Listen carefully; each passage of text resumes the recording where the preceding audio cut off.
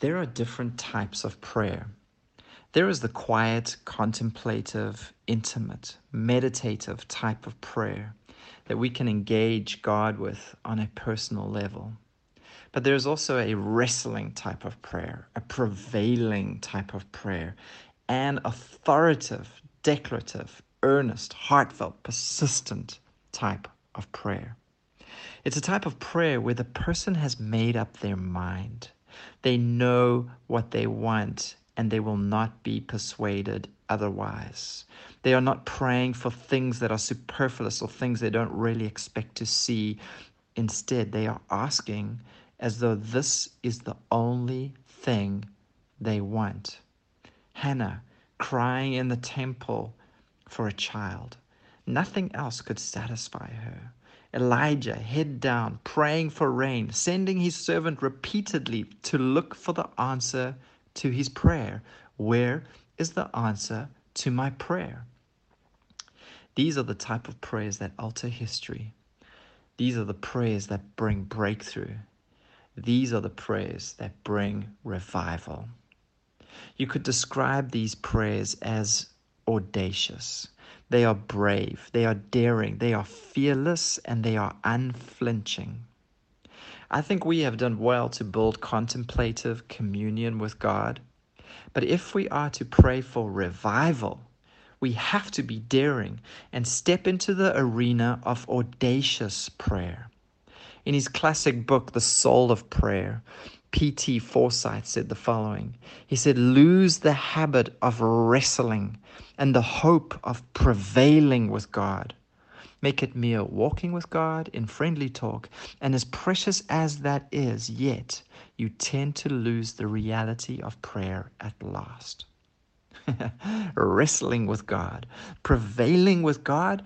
Do we even know this type of prayer? It sounds like work, sweat, aggression. I mean, do any of those words describe our prayer lives? It reminds me of Jacob, who wrestled with the Lord all night to the point where it seems God was willing to surrender. Let me go, for day breaks. But Jacob dug in deeper. I will not let you go until you bless me.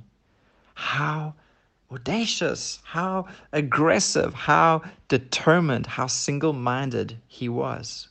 What about Moses praying for the people not to be destroyed? God had to say, let me alone, Moses, that I may destroy them. Exodus 32.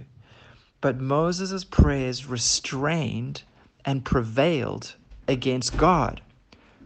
Who did Moses think he was, that he would step up and stop the arm of God? And yet he did. And even more bizarre, it seems as though God was pleased by that. Tertullian said, prayer hath the nature of violence.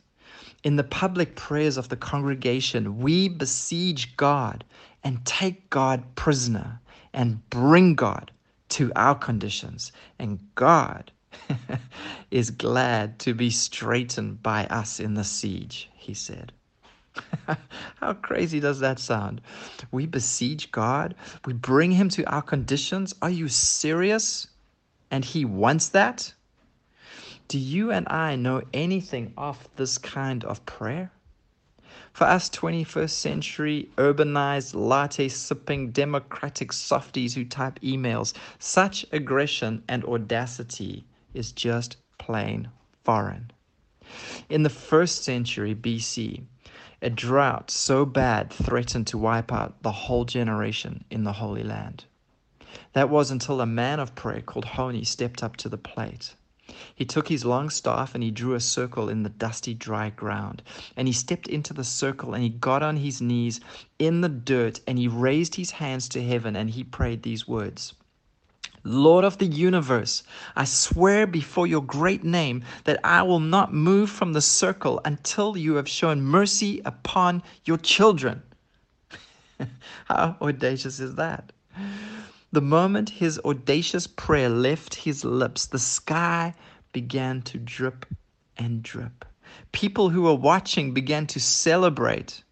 But not Honi. He pressed on in more prayer, and he said, "Not for such rain have I prayed, but for rain that will fill cisterns and pits and caverns." And no sooner had he said the words did the heavens break with torrential water, and people ran for cover. But Honi remained in his circle and was not happy, and said, "Not for such rain have I prayed, but for rain of your favor, blessing, and graciousness."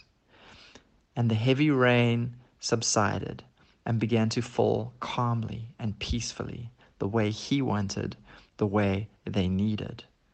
I mean, how specific can you get with God? How finicky can we be? How audacious can we be? According to Scripture, there are no limits. In fact, it would seem that he expects and wants such prayer from us. Which brings us to revival, and clearly our biggest challenge with it. How do we get our hearts to break for it so that we begin to pray audacious prayers for it? Someone needs to flip our crazy switch and get us drawing some circles in the ground and saying things like, "Lord, I'm not going to move until my city is saved." We need a holy discontent and hunger to grip our hearts for souls and miracles and heaven on earth and God's presence to come and churches to be filled and lives to be changed and society to be transformed. We need a revolution in our hearts so that we too can pray audacious prayers. And so we pray, "Lord, I bow my heart and I bend my knee. Send revival, but start with me.